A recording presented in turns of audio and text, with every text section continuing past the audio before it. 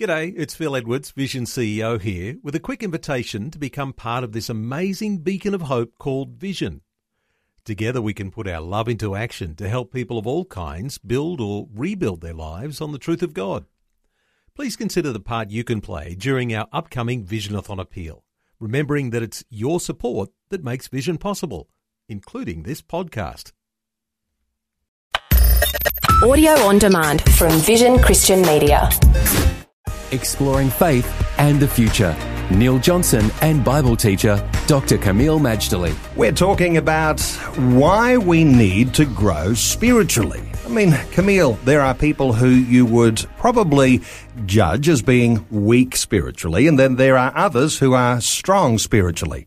How do you describe someone who's really weak in their spirituality? All right, well, good question, Neil.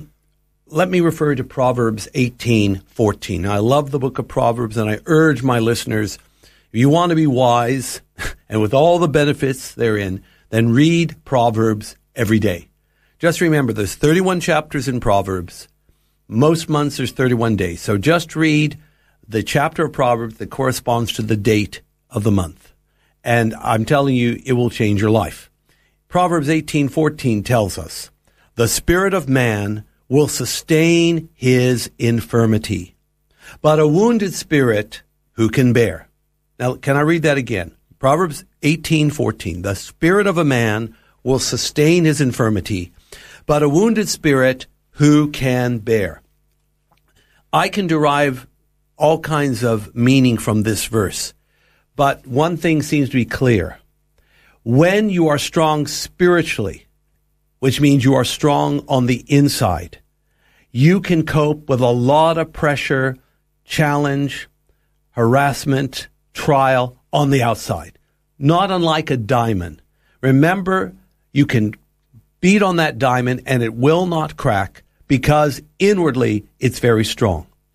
Nevertheless, if you are weak in spirit, you need a wheelbarrow to carry that person because a wounded spirit, who can bear it? The only one that can bear a wounded spirit, by the way, is God himself. And God is amazingly adept at carrying wounded, hurting, broken people. That's what he does so well. But better is to be healed up, have your spirit reborn by the new birth, and to become strong spiritually. Then you can face the world and the future with confidence. And so is this a journey that we go on whereby we need to exercise to grow strong? Is there an experience we go through whereby we are transformed from weakness to strength? How is that journey unfolding in the typical life? Perhaps, and I don't think this is inaccurate to say, spiritual growth is both an event and a process.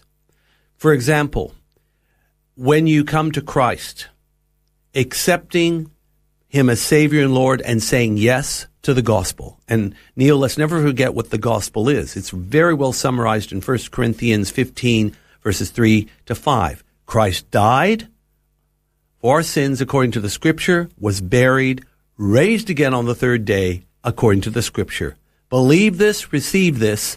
You have the gospel in your heart and the gift of eternal salvation and forgiveness of sins. So the new birth is an event. But nevertheless, we don't become, shall we say, spiritually mighty overnight. We grow spiritually as we grow in grace, grow in strength, grow in the glory of God. So yes, I believe it's both. So this journey that we're on, a journey from weakness to strength, is there a time period that you could put on how long that growth might take? If I judged myself today as being weak spiritually, how might I be a strong spiritual person in a measured amount of time? Good question, and I'll offer what I believe is a good answer. You will grow spiritually in the measure that you want to grow spiritually. It's like a hungry person. Depending on how hungry you are, will depend how much you eat, provided there's ample food and drink. Well, in God, let me tell you, there's no shortage of spiritual dynamic. So the hungrier you are to grow in the things of God, the quicker you will grow spiritually.